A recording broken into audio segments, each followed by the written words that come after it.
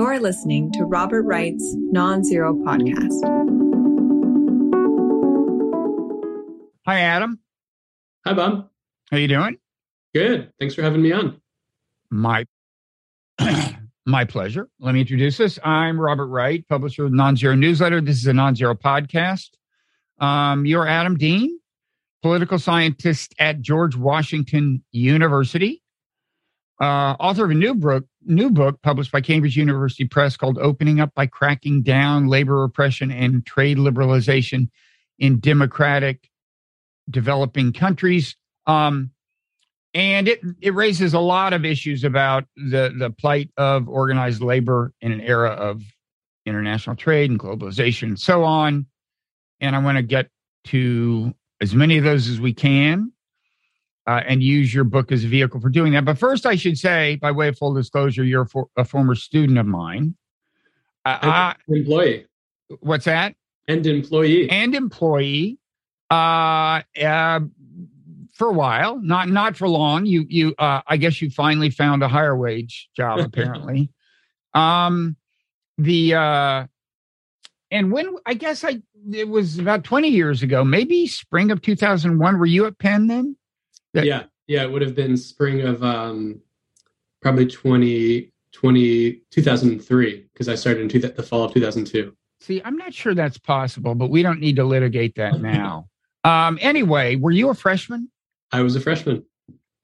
I took a class with you, and then I was your research assistant one summer. Right. And I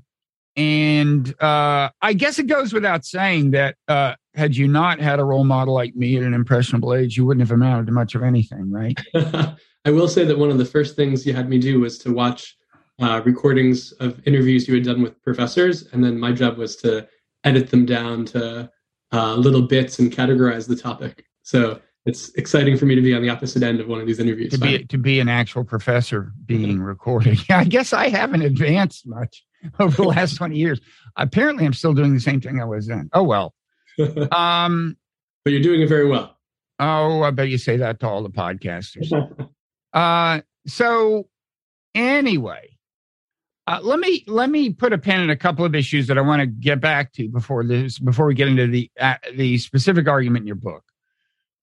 Which is just that, obviously, these issues are important.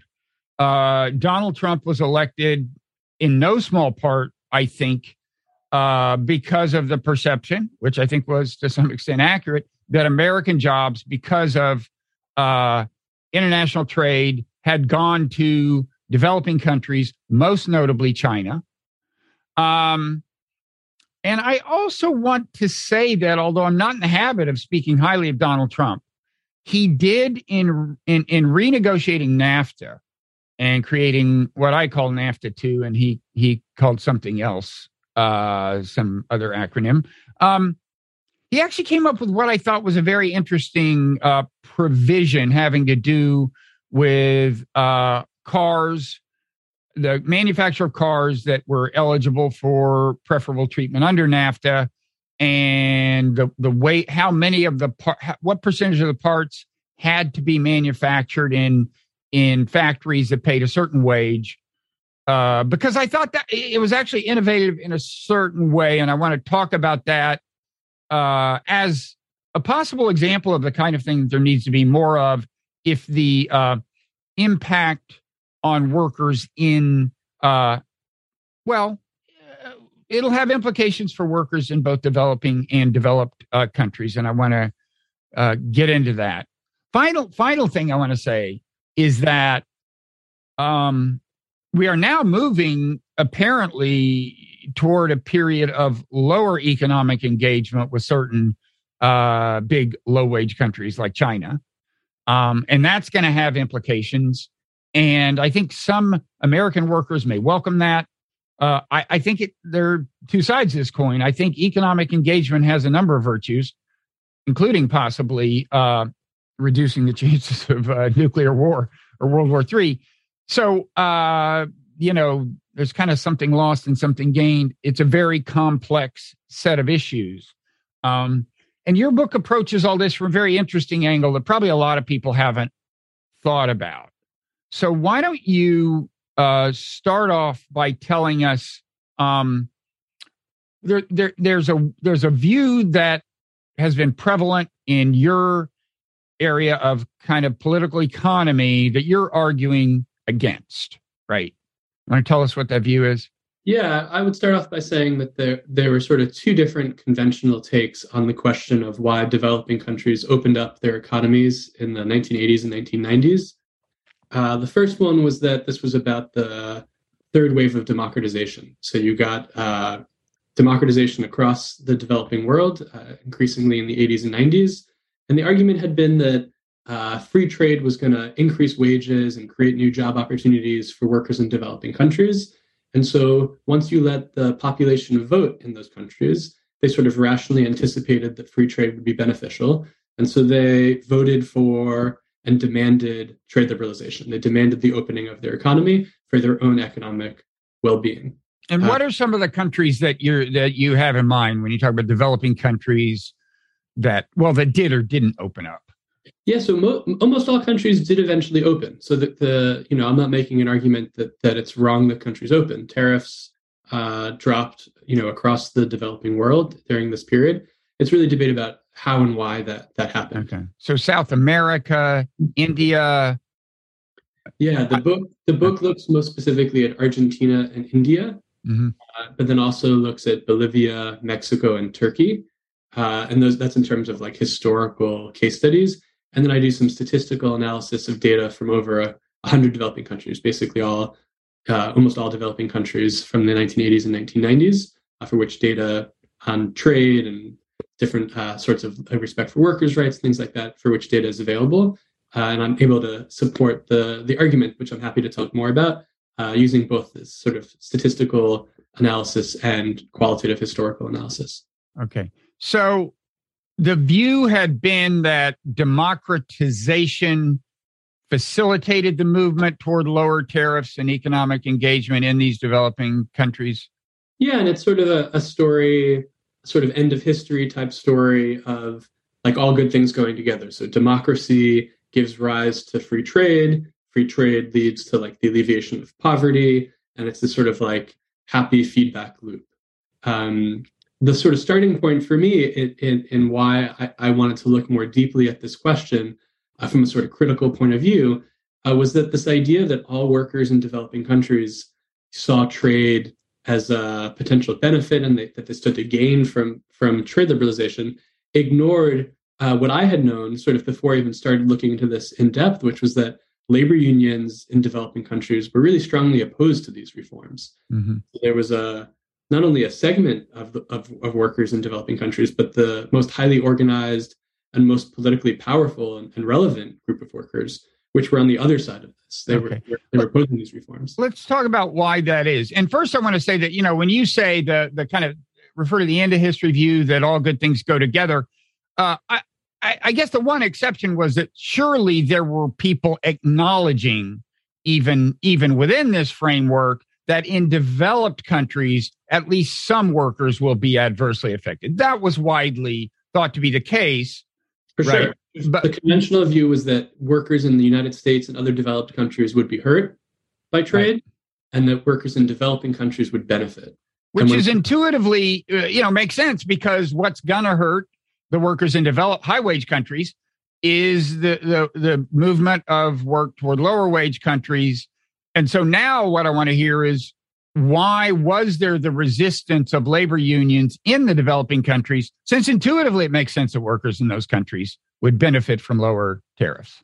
Yeah, so you see two different things. One is that, the idea that countries were opening, is sort of skipping forward too much. This means that before they were closed. So for most of the 20th century, especially since World War II, many, many developing countries pursued a developmental strategy called import substitution industrialization. And this involved having really high tariffs to try to prop up and develop new industries. So think about Argentina and India. These countries in the 80s, when it came time for them when they started to pursue opening the economy, they had these industries that weren't going to be able to compete. Very similar to the logic in the United States, right? Where the steel industry, the auto industry, the furniture industry, the textile industry, lots of industries in the United States had a hard time competing with cheaper imports. So also India and Argentina, these were countries that had slowly built up and protected industries like the auto industry, like the steel industry especially. And these industries were not going to be able to compete once they lowered tariffs. And the unions representing workers in those industries recognized that. Okay. And they lobbied very strongly and protested and launched general strikes to try to block those reforms, knowing that it would lead to lower wages and massive layoffs for workers in the industry. So is it the case that there were workers in most of these countries that benefited, but they tended not to be unionized? Like all of the clothing labels that said, made in Guatemala. I mean, I know that's not a case study of yours, but you know what I mean. Did those tend to be like not unionized because they had never been protected industries or something? Yeah. So the basic idea is that in developing countries, if you subset it just into very sort of simplified terms, import competing and export oriented industries, there were enormous gains for export oriented industries in developing countries, like the imports from China. The import competing industries lost. Mm-hmm. Employers in that industry knew that. Unions representing workers in those industries knew that. The problem is that the workers in export oriented industries very rarely, if ever, had unions and never had a sort of commitment from their employers that wages would rise with the profits of those industries. So workers in those industries were often very skeptical that they would actually share in the benefits. Employment opportunities would increase, but this idea that wages were going to rise in those industries, slowly over decades or generations, we've seen wage increases. But workers in those industries had very little political power, was not organized. And even when they were never very confident that they would share in those benefits. So what that meant was that unions, as a sort of like umbrella organization, like the AFL-CIO, your listeners probably will be most familiar with here, but these sort of labor federations in India and Argentina and Bolivia and Mexico and lots of countries, they're sort of like representing workers throughout the economy. And it's those old protectionist unions in the industries that we're going to lose, like the steel industry, that had the largest voice in those confederations. And so those confederations as a whole often came out very strongly against trade liberalization, even if in the background there was the potential for benefit for other workers that weren't union. Okay. So these politically powerful unions, sometimes politically powerful in developing countries, often oppose trade liberalization, and yet it often happened. And that's what one thing you explain in the book. How did that happen? Yeah. So the first point was to say, look, there were these unions that were opposed. And so it's not so simple to just say democracy empowers workers wanted free trade, end of story. We have to reckon with unions that were opposed and how their opposition was overcome. And so that actually takes us to a sort of, this might be a little confusing, but there's another conventional wisdom in a separate field. So that first one was sort of from international relations or international political economy. And then this other sort of silo of political science called comparative politics, or even more narrowly, comparative political economy. People had long recognized that unions in developing countries were going to oppose these kinds of reforms. So there's sort of blinders. All scholars have their own theoretical blinders. In this other region of the field, people knew unions were going to oppose. In fact, it was the reason for many years that scholars had argued that democratic developing countries were not going to open their economies because they were going to face all this opposition. The dictatorships of Pinochet in Chile that could, and did very brutally repress the opposition.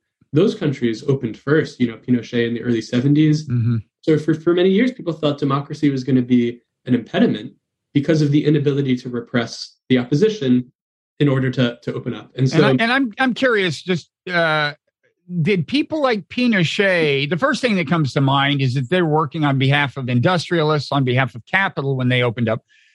As a political matter, did they happen to often also court support was that it? Was that kind of the extent of the constituency that was driving liberalization? I'm not an expert on the case of liberalization in Chile, but I don't think anybody would argue that Pinochet had broad support from the population for anything he did.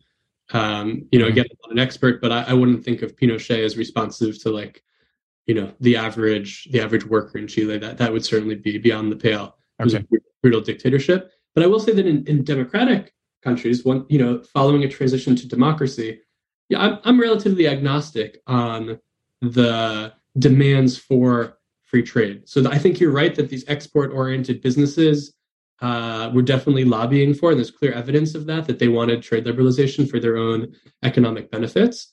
But it's also the case there's evidence from public surveys in the 80s and 90s showing that trade liberalization was, not unanimously popular, but often had something like a majority support. And there's lots of different reasons why that might be.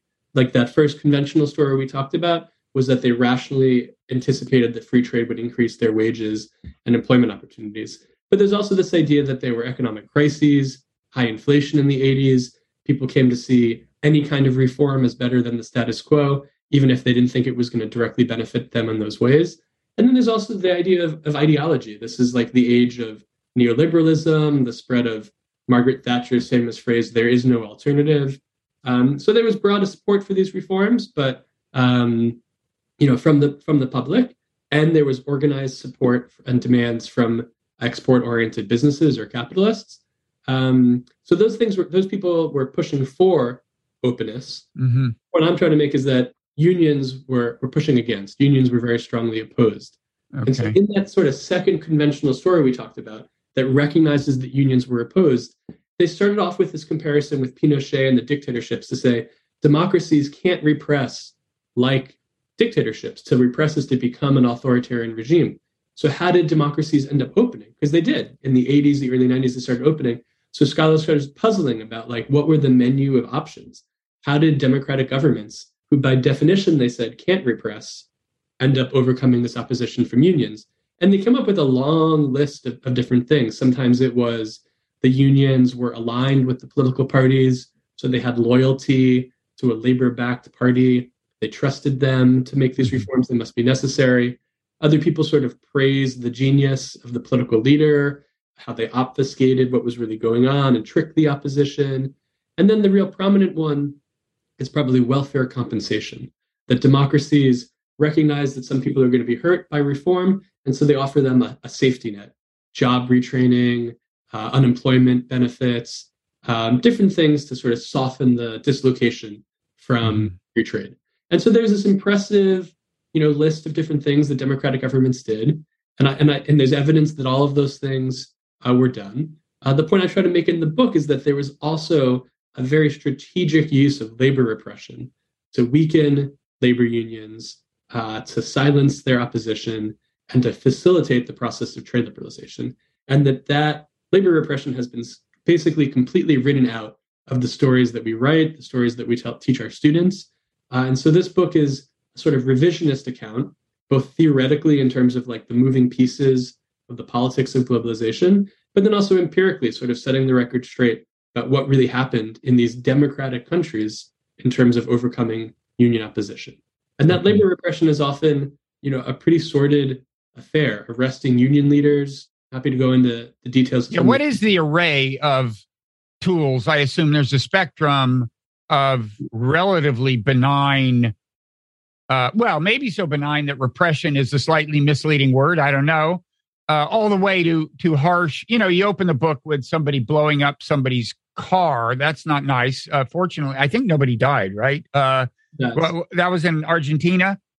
It was in Argentina. It was a bomb blowing up the car of the head of the Labor Union Confederation, a man named Saul Ubaldini. This happened in 1989. Was the idea that he wouldn't be in the car, they were just sending a message, or were they trying to kill him, or do we know? The people I spoke with in Argentina, I was there in 2019, right before the pandemic started. And, I spoke with different union leaders that had known Ubaldini. Ubaldini passed away in the early 2000s. But I got to meet his son, who's also named Saul Ubaldini. It was very helpful introducing me to the old labor union leaders that his father had been friendly with, as well as the chauffeur and bodyguard who parked the car the night that it blew up. Mm-hmm. There's never any investigation. It's hard to say definitively who planted the bomb or what the intent was. Some scholars I spoke with said that it was best to see this as a threat to what would happen. Mm-hmm. People who continued to oppose the president's trade liberalization and other economic reforms. And another Argentine labor union leader who said that he'd also lived through many death threats throughout his years, especially during the dirty war, during the dictatorship in the late 70s and early 80s. And he said to me very chillingly, he said, in this country, if they want to kill you, they kill you. So he was a little dismissive, believe it or not, of the car bomb. But I think the timing of the car bomb is really crucial. So what's basically going on here, this is to back up a little bit, this is in Argentina in 1989. And it's basically at the very beginning of the presidency of Carlos Menem, who's just the second elected democratic president of Argentina after the return of democracy in 1983. So from 83 to 89, there's a president named Raúl Alfonsín, and he tries throughout his presidency, throughout 6 years, to open up the Argentine economy, to lower tariffs, to privatize a lot of industries. And these reforms that he's proposing trigger a wave of general strikes from Saúl Ubaldini and his labor union called the CGT. There's actually 13 general strikes throughout the 6-year presidency that basically paralyze the economy during the strikes and lead Alfonsín to back down. And at the end of his presidency, tariffs are almost the same that they were when he started his presidency in 83. So when Carlos Menem is elected and he announces that he's going to try to implement the same kind of reforms, it's very clear to him and everyone in Argentina that Ubaldini and the unions are going to oppose these reforms just like they had for years, and that they're going to pose a real challenge, a real obstacle to implementing the reforms. And so what happens with that bomb is it's during the first few months of Menem's presidency where he's very clearly trying to oust Ubaldini from the union. He offers him first some benign things. He says, you could be an ambassador overseas to the ILO. You could be an ambassador, I think, to Spain at one point he offers him. At one point, the front page of the newspaper says, today, Menem didn't offer Ubaldini a single ambassadorship. This is sort of like, comical coverage in the press that Menem is clearly trying to get rid of him. Then it starts to get a little bit more intense. And Menem tries to remove Ubaldini through various means of labor repression. So despite Menem being very clear that he wants Ubaldini out, and there are some union leaders siding with him, the union has a vote in 1989 and decides to keep Ubaldini as the head of the union, even though Ubaldini is clearly opposing these reforms and Menem is calling for his ousting. Then, after he's won this vote, Menem negotiates with some union leaders. They should have a new meeting to decide whether or not they should change the rules of the unions to have a new vote to oust Ubaldini, right? So he's just won re-election. The president is meddling in union affairs in this way. And it's the night before that meeting where union leaders are going to decide, should we change the rules to try again to oust this union leader the president doesn't want? It's the night before that meeting that the car blows up. Now, that's weird because you can imagine that working two ways, right? I mean, you can imagine the union rank and file. Were they going to do the voting on this? It's the leaders of different unions in the confederations. I think. Oh, I see. Then I get the message. It's like we're capable of blowing up the cars of union leaders. How do you want to vote? Yeah. So then the next morning they vote and they say like, okay, let's change the rules, and like 2 months from now we'll have another vote to see whether or not Ubaldini can still be the president. And then during those next few months, cabinet ministers of Menem's administration start to meddle again and pressure labor unions. So it was a close vote. This is important to keep in mind. Ubaldini won that first vote 53% to 47%. So Menem only had to shift a few votes one way or the other. And so they do this in two ways. One, the Minister of Labor simply replaces the head of several unions in Argentina, which is a clear violation of workers' rights. Did not even comply with law in Argentina? It's debatable when the government itself is the one doing this, whether or not it's a violation. And we should say that in your book, when you talk about repression, you mean a spectrum of things ranging from clear violation of the national laws to things that don't violate the national laws, but do violate international labor standards as articulated by, for example, the United Nations and so on, right? Yeah, or the ILO most specifically. Okay. Right? So these are like, if there's a country where workers don't have the right to strike. Which is the International Labor Organization. Is that not under the UN's auspices, or a lot of things technically are, but anyway. So it's a range of things, arresting people for striking is a violation of labor rights, even if the government is doing it, right? So the point is like, if a government does not protect the right of workers to have a union, then that's a violation of labor rights that ought to exist, right? So it's not just looking at violations of the country's laws. So anyway, so they intervene and they replace the heads of some unions. And then there's another new program in Argentina at this point.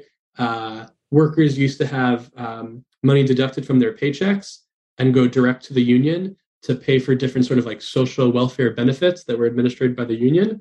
Under Menem, they changed this. Instead of going right to the union, it goes to the government first, and then the government distributes to the unions. And the cabinet minister or from the Menem administration who's in charge of this program called Obras Sociales clearly uses this as like a stick threatening union leaders. And all of the union leaders I spoke with in 2019 remembered this very clearly, threatening union leaders that if they didn't vote the right way against Ubaldini, that they would withhold these funds that are supposed to go to the union. With those, those are instances of labor repression. It's the manipulation of union funds by the government, the replacing of union leaders by the government, and then the car bomb, obviously. And after that, they have a vote, and Ubaldini loses, this time 47 to 53, and the union movement splits. After it splits in half, half of it continues to be led by Ubaldini, who again had been like the symbol of opposition to neoliberalism throughout the 1980s. And the Argentine press during this period still thinks very clearly that Ubaldini and his labor union confederation, which includes the metal workers, the largest, this highly protectionist labor union in the country, that they still pose a huge threat to Menem's reforms, that they're going to launch a general strike, just like they had in the earlier 80s, to block the reforms. And then the rest of that chapter in my book goes through like a litany of strategic uses of labor repression. So first, the Menem administration declares individual strikes to be illegal. When unions aligned with Ubaldini say that they're going to go on strike, they arrest workers that go on strike. They decertify unions that go on strike, so they're no longer legally recognized. There's a sit-down strike at the telecommunications company. Menem breaks it with the military. He sends in the military to carry people out, which is it was a very shocking thing in Argentina just 7 years after the return of democracy from a military dictatorship, to have a democratic president break a strike with the military. And then ultimately, the Ubaldini faction announces a general strike, and they vote unanimously to have this general strike. And Menem declares that strikes are illegal in the public sector, which is the heart of Ubaldini's support. And so, like all of these are instances of labor repression that have been written out of the story about the ways in which Menem overcame the opposition of unions in Argentina. The conventional story has just been to say that unions went along with the reforms, and they ignore those first, year and a half of Menem's administration, where he splits the union movement in half and then slowly whittles down the unions that continued to oppose his reforms. Okay. So let me ask a question about this as compared with labor in developed countries. So in a certain sense, they were, these unions in Argentina and in some other developing countries were in the same situation as American unions, threatened by international trade, let's say the United Auto Workers or something.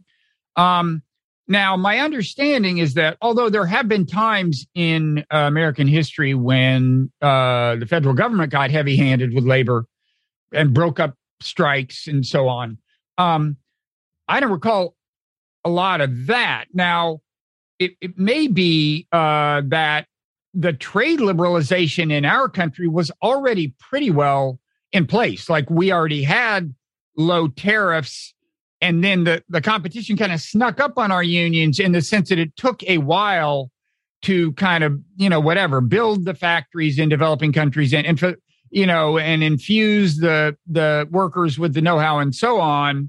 So is that the reason that the story seems to have, because as I recall, what happened with American unions was that they just slowly lost power because the companies increasingly had the option of, they could move stuff offshore. They could just say, look, we're competing with Toyota, man. We can't keep selling cars and paying this much and so on, right? It's a great question. I'm glad you asked it. Basically, why and how did this play out differently in developed countries? And I think the most relevant period to compare it to in the United States is actually in the 1940s. when the U.S. like really decides to open up for the first time, right? So rather than this kind of like creeping liberalization later on, in the 40s, the 30s and the 40s, there's this real decision by the Roosevelt administration to open up, right? So the United States had very, very high tariffs basically since its founding, certainly throughout the 19th century and early 20th century, and really decides to open up with what's called the Reciprocal Trade Agreements Act under the Roosevelt administration. In the 1940s, there's this big debate about whether or not to reinstate it, to pass it again, to continue liberalizing trade. So there's this big debate in the 40s amongst labor unions about what to do. And the main difference between unions in the United States in the 40s and the developing countries I talk about in the 80s and 90s is that you had powerful unions in the United States in exporting industries. So like think about the auto industry, the steel industry. In the 1940s, you've got like the CIO, the UAW, the United Steelworkers. You've got these very powerful unions in export industries, which again, we talked about earlier, basically non-existent in developing countries in the 1980s and 1990s. Those unions with like very clear commitments from their employers to share profits with their workers. So if Ford and GM have a great year, if the steel companies have a great year, wages are going to rise for those unionized workers. So you have confidence and support for free trade from unions in the United States. Mm-hmm. There were also unions in the 40s that were protectionist, that thought they wouldn't be able to compete after opening. And those unions lobbied for trade protection, just like the unions that I talk about in Argentina and India. The issue, though, is that within the labor movement, you have this split, some opposed to trade and some in favor, which mm-hmm. meant that the overall balance of labor's position sort of balanced each other's out sort of, right? So whereas, Menem, like I was talking about, or in India in the 90s, democratic leaders had to think about like how to overcome union opposition. In the US in the 40s, there was sort of like a split labor ticket, you could think of it as. And because of them balancing each other out, there was no need to repress the protectionist unions. They were sort of counterbalanced by the pro-trade unions. Mm-hmm. And there are sort of structural reasons why that was possible in the United States. It's a dominant, industrial powerhouse in the 40s. Most of Western Europe's economy had been destroyed by the war. And so there was like, just enormous amounts of profits to be made and to be shared with workers who had unions that had been supported by the New Deal. And so there's all these contingencies in the background. And then, the reasons why those kinds of unions, powerful unions, are absent in developing countries, again, is a structural issue of sort of global competition and low value-added, labor-intensive industries where the profit margins are very small, and the developmental strategy is to make sure that wages stay quite low. Okay. So now, you want to just kind of quickly allude to the story in India before we move on to the issues that we're now confronted with by virtue of how this is all played out? Because there are that's one of your big case studies. There's some contrast with Argentina, right? Yeah, India is another case where, so like in Argentina, there's a transition to democracy, but for India, it's with independence back in the 1940s. And there's many, many decades of high tariffs and powerful labor unions in India. And then in the 1980s, there's a prime minister named Rajiv Gandhi who proposes opening up the Indian economy, privatizing many public industries, and it triggers general strikes, just like in Argentina in the 80s. And those general strikes contribute to Rajiv Gandhi backing down, leaving tariffs where they were. Fast forward a few years to Narasimha Rao, a new prime minister in the early 1990s. He launches this very similar set of economic reforms called the New Economic Policy, lower tariffs, privatization, and other neoliberal economic reforms. And again, it leads to a series of general strikes by labor unions in India. And whereas Rajiv Gandhi had allowed those general strikes to take place without really cracking down on workers' rights to organize and strike like that, Narasimha Rao, looking back on what happened in the 80s, decides to take a very different path. And so what he does in 1992, in the days leading up to a general strike against his reforms, he starts to use the Indian government starts to use what's called the power of preventive arrest, which your listeners might recognize from Tom Cruise's movie Minority Report. In India, inherited from the common law tradition from Britain and enshrined in the Indian constitution. The government has the right to arrest people that they suspect will break the law in the future. Mm-hmm. That's convenient. It's convenient for breaking a strike. And so what they did was the week before, in the days leading up to the general strike, they detained 25,000 union members around the country and hold them in prisons in various parts of the country until the general strike is done. And then they let them go without any charges. Uh-huh. And the purpose... of course, that does lead to a kind of a labor slowdown, doesn't it? I mean, isn't it a de facto strike when you lock up every worker in an industry? So I had the same puzzle, and I had to work through it in the archives. Basically, what's going on is they're arresting mostly the transportation union workers, and what they do during general strikes in India is to picket the main train stations and bus stations to try to shut down the transportation system. Mm. And when they shut down the transportation system through picketing that way, then nobody can go to work and be able to claim, like exponentially more people stayed away from work and joined the strike. And so in the Indian press before and after these general strikes, there are debates about how big the strike is going to be in anticipation. And then after the strike, there's debates about how big it was. And there's agreement on both sides, right or wrong, that this is a barometer. The size of the strike is a barometer for public opinion on the reforms. And as you go over time, there's a series of general strikes. There was actually a prior one in 1991 that wasn't repressed. And so in 92, they're debating, is this strike going to be bigger or smaller? And so this decision to preventively arrest people, to stop them from picketing, to make sure that the strike is a little bit smaller, they're hoping to make it smaller than the previous one. The government can then claim, look, the strikes are getting smaller. Over time, we're winning the battle of ideas about these economic reforms. The working class is coming on our side. But in the background there, and again, a story that's been totally ignored in like huge literature on Indian reform. This is one of the cases where people most famously say that Narasimha Rao, the democratically elected prime minister, was like a reform genius, that he obfuscated what was going on. He confused people about what he was doing. He made it unclear what the consequences would be. And people tell that story without acknowledging that 25 million people joined a general strike against the reforms, and that those strikes would have been even larger if not for this really strategic and draconian use of a draconian law to preventively arrest people, to very clearly, meddle and restrict workers' rights to protest. So how does this story end in India? They open up with those strikes under control, and the government increasingly able to claim that worker opposition is drying up because they're being convinced that the reforms are the only way to go. Narasimha Rao slashes tariffs by over 50%. It opens up the Indian economy, and the unions never recover in Argentina or India. And this is one thing I want to flag. I'm happy to go back to these three questions you mentioned earlier, but one thing I want to put on the agenda is the long-term consequences of this. So there can be debates about, there are obviously debates about what the consequences of opening were.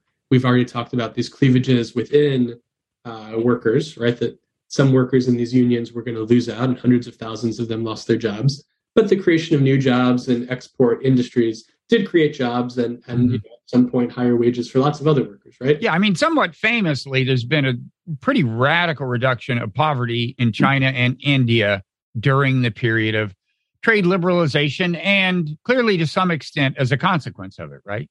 Yep. And I think one of the main goals of the book is to say that there's like another side of the ledger that's been ignored. For those people who are convinced that this was for the greater good, that it alleviated poverty, that it increased employment, that it raised wages, that's fine. People can debate that. But my point is, and without arguing against that necessarily, I'm saying there was also this repression that took place. And so descriptively, we want to set the record straight. Normatively, I think most people would agree that it's problematic for a democracy to be repressing labor unions in this way. And then the longer term consequences, if we're going to acknowledge, the potential alleviation of poverty as a positive, we also have to think about the long-term consequences of labor repression and the weakening of labor unions in developing countries with democratic governments. And one of those long-term consequences may be the erosion of democracy itself. Unions played crucial roles in the struggle for democracy in many developing countries, and then in the sustaining of democracy for many years. The weakening of unions, many scholars point to as an enabling condition for the rise of the far right and the erosion of democracy. Partially because unions are less able to mobilize workers to the polls, partially because weaker unions are unable to provide higher wages and less income inequality that might inoculate people against far right appeals. But in various ways, the weakening of unions is linked to the erosion of democracy itself. So that broader question of the pros and cons of globalization and the process through which developing democracies opened up in the 80s and 90s, if we're going to put the alleviation of poverty on the positive side, I think we have to put the normative downside of repression on the negative side. And then it's, the jury's still out on whether or not the long-term consequences of the democratic strategy for opening up, one of the consequences might be the erosion of democracy itself. Okay. And then there's another negative side, which is better known, which is, again, the effect on some workers in developed countries and the kind of internal political implications of that.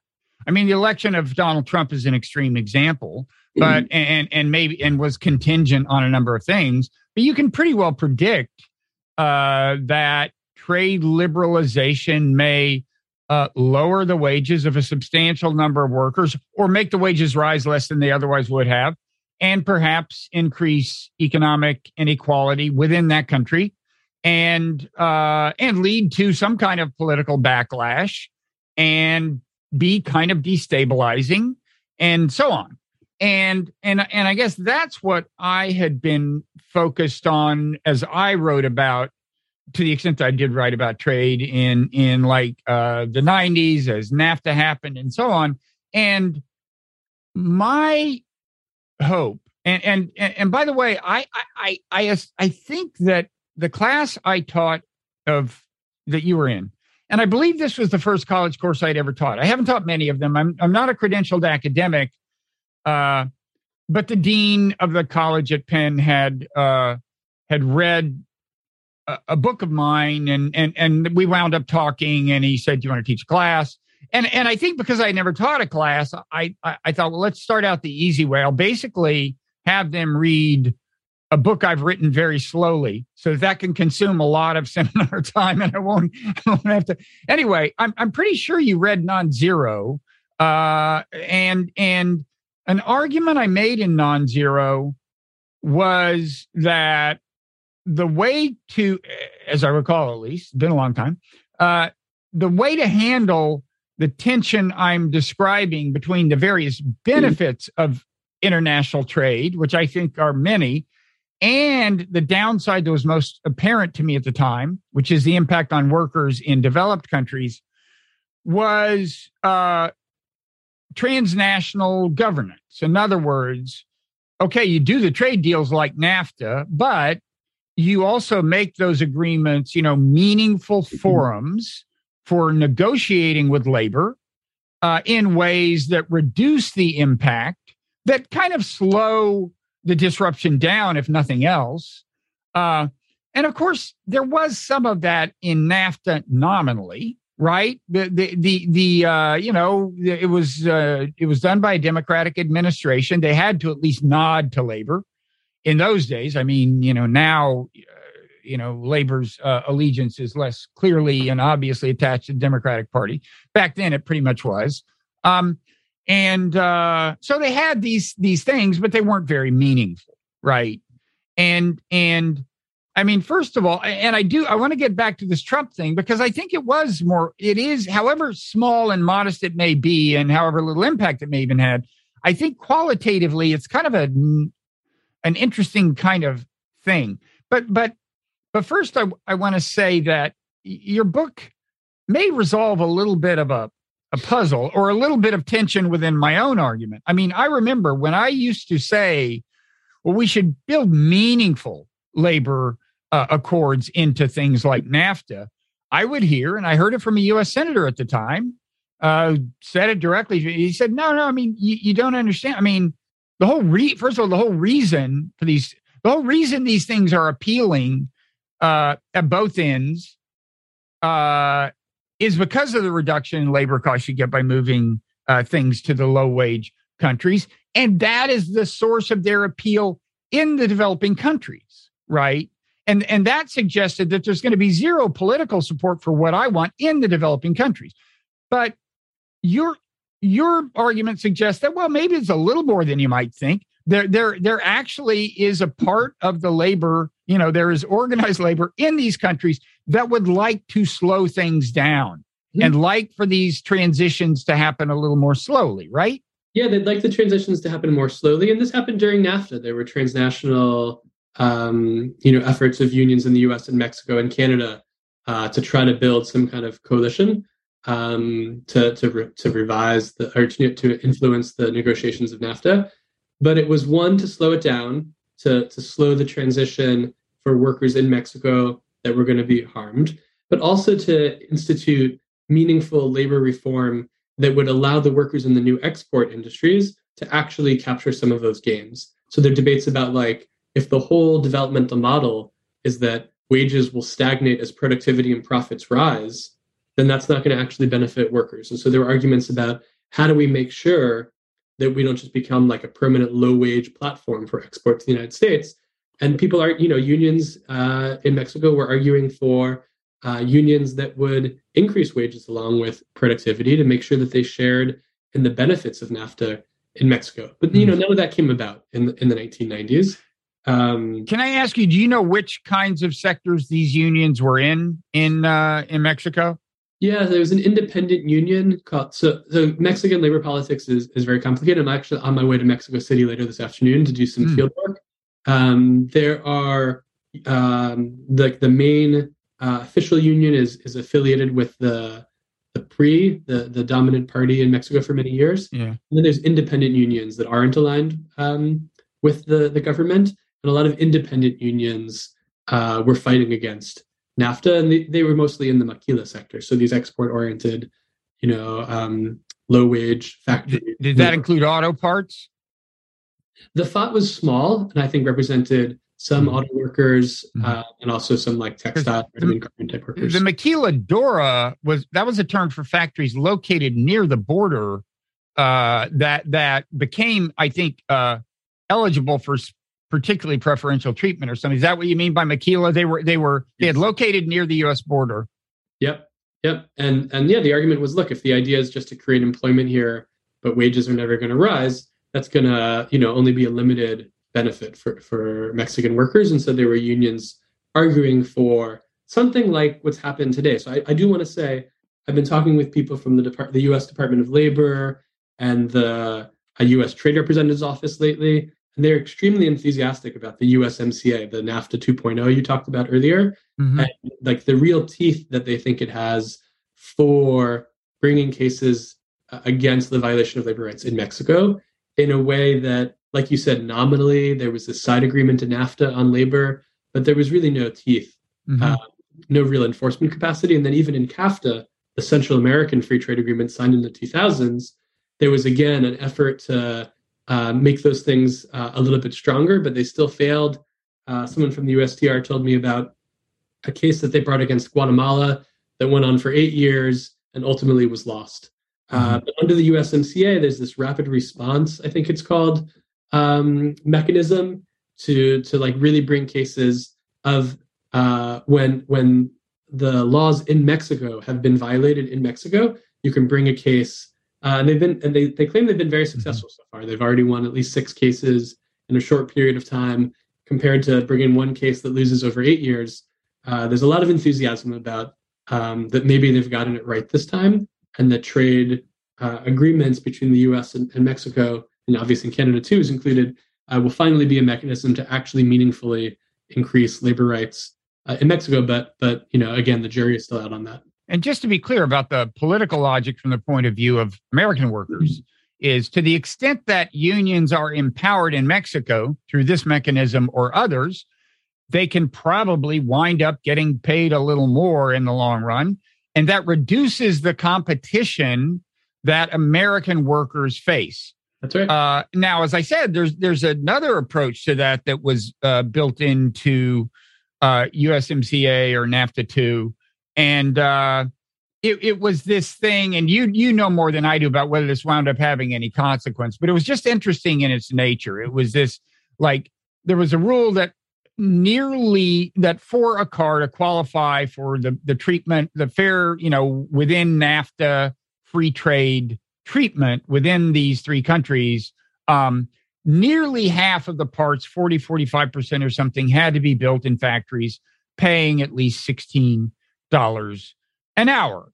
And that, I assume, kind of confronts, some Mexican factory owners with a choice. You can either, at least on the margins, in some cases, you can either pay this much money or see some of your these parts made in the U.S. or Canada instead, because the car makers are going to require, the logic is kind of obvious, I guess. Now, I don't know if that wound up mattering much, but interestingly, it was, I think, favored by the Mexican government, which at that point was a left-wing government, Obrador, right? And I assume that was because there were unions that would benefit that were associated with him, but I don't know what was the deal there. Do you know? I don't know the specific details of the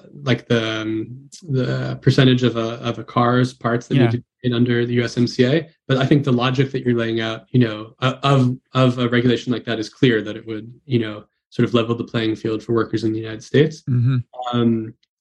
I will say that the thing that people are most excited about, and again, I'm like just starting to delve into the Mexican labor politics recently, is this new law that was passed, I think, in 2019 by the López Obrador government, which is going to hopefully make it easier for independent unions to compete against these old official unions, enabling a sort of like more aggressive independent unions that will actually represent workers. So a lot of the concerns about these old official unions is that the contracts they negotiate are sometimes what are called protection contracts, where the whole point of the contract is to basically make sure that you don't get an actual union that would fight for workers' working conditions and wages in that factory.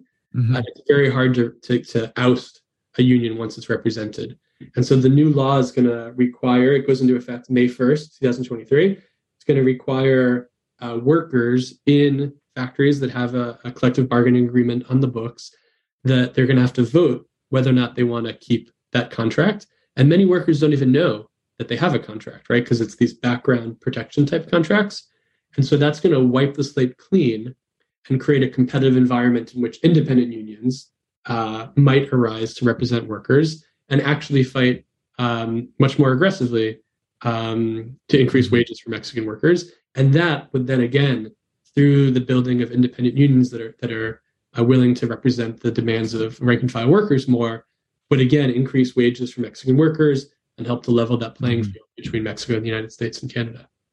And I guess, my Econ 101 professor would insist that I point out that there are always these complicated trade-offs within countries. I mean, people rightly point out that a minimum wage may, while raising, the quality of life for the majority of workers, leave some number of workers who would have had a job out of employment. There can be those kinds of dynamics, I'm sure, to the extent that they exist. And people argue, of course, about how strong they are and whether, how or negligible they are. I think a lot of recent research suggests that there's not a trade-off, that you can increase. No trade-off at all?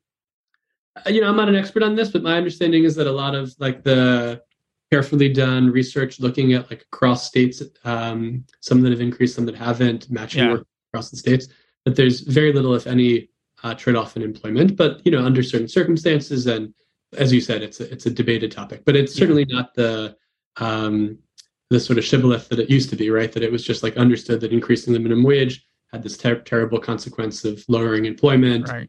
That's no longer the commonly held view. Yeah.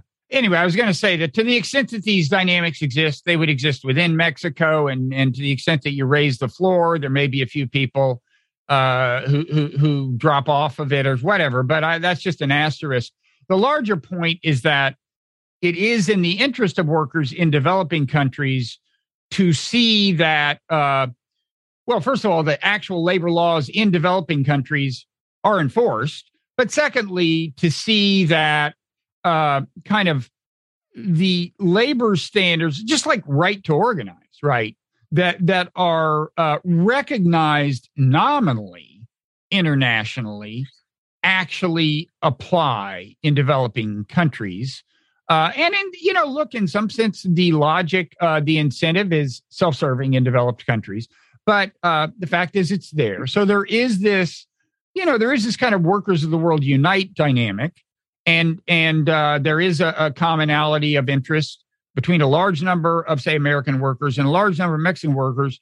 And I've always thought that to the extent that they use vehicles like NAFTA to do this work, it gives NAFTA some buy-in from labor and people who want to see free trade, broadly speaking, flourish. That is to say, economic engagement between countries grow, both because, it does, according to fairly standard economic reasoning, raise aggregate prosperity, leaving aside how that is divided, right, within the country, but it raises aggregate prosperity. I think it has pacifying effects in terms of making war less likely. But if you believe those things, you should, I think, favor these trade agreements becoming the fora for actual meaningful discourse leading that actually has concrete impact on labor law and the enforcement of labor law, right? I think that's right. And the people who are, excited about the USMCA are very critical of the previous attempts at doing this at CAFTA and NAFTA, that, you're right. It helped get some buy-in. The labor and environmental, side agreements in NAFTA helped to get some buy-in. Clinton could say, look, we did something. But in terms of the agreements actually having some teeth that are, some real enforceability, people seem, again, who are much more expert on this than me, seem to think that they really are getting it right now for the first time with the USMCA. Well, that's very encouraging. And, to give Clinton some credit, just the fact of putting it on paper, regardless of whether it had teeth, that was a precedent and allowed people to say, hey, this wasn't shit, man. We have to get serious, and that's part of the process of the evolution of international governance. But, I think I wrote a long piece for Wired that I think roughly no one read. It was in the actual physical Wired in the magazine a couple of years ago called, I think, Make Globalism Great Again or something. And it was about, I drew attention to some of the things Trump was doing in the context of NAFTA too. But the argument was look, if you are terrified by a Trumpist, highly nationalist movement, you should want to direct some of the energy behind it to these transnational bodies and convince some of the people in Trump's base that they can actually get some of what they want through, a kind of transnational governance that is associated with globalism, which Trump would say he hates. And of course, Trump explicitly says he hates global governance. He explicitly says he hates international governance. And yet he participated in an actual, I would say, improvement of it. So there's that. Yeah. I mean, I also share your hesitancy in praising former President Trump in any way. And I won't, but I will say that the people at the Department of Labor and the USTR that I see as progressive, sort of left advocates for sort of rebalancing globalization, thinking critically about how globalization, specifically trade with the United States, could be used to increase respect for workers' rights in developing countries, that they are extremely excited about the mechanisms made possible by the USMCA. Mm-hmm. And in principle, this can be replicated in whole other economic fora.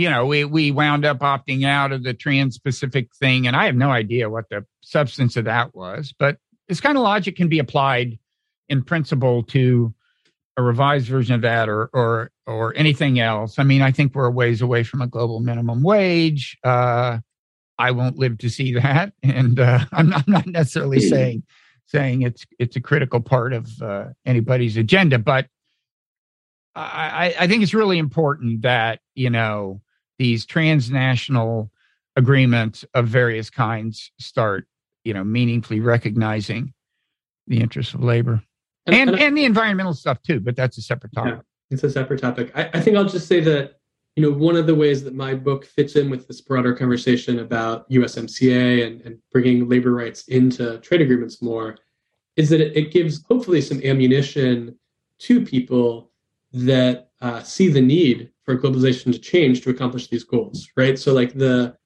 earlier conventional wisdom we talked about like democracy feeding to free trade, which automatically raises wages for workers throughout the developing world. Like in that mindset, there's like very little need for this, right? Like free trade in developing countries or trade liberalization in developing countries is going to like increase wages and working conditions for workers through market forces sort of automatically. And so like this sort of revisionist account of like, no, that's not at all, the full story. There's this history of labor repression, even by democratic governments, that sort of like what happened in countries during this process, I think is like an important background for thinking about why something like these rapid response mechanisms are so important today. Mm-hmm. I agree. Well, congratulations on everything. Congratulations on the book, which has been out, a few weeks or a couple months or what? A couple of months now. It came out early October. Uh-huh. Good. And you're happy with the feedback? Yeah, it's been fun. This is my second book. I wrote one in 2016, which I won't go into detail about now, but well, go ahead and plug the title at least. That first book was called From Conflict to Coalition, and it talks a lot about labor unions and international trade, specifically looking at when unions join their employers to lobby for the same trade policy. Mm-hmm. Right, so similar to this book, this idea that there's often class conflict within an industry about trade policy. So the steel workers might not always support a tariff for the steel industry, even though it's going to increase the profits of that industry, if they doubt that they're going to share in those profits. And so it's only when unions are powerful enough and sort of have a commitment from their employers that they'll share profits with workers that you get the kind of cross-class coalition that people often take for granted. Okay.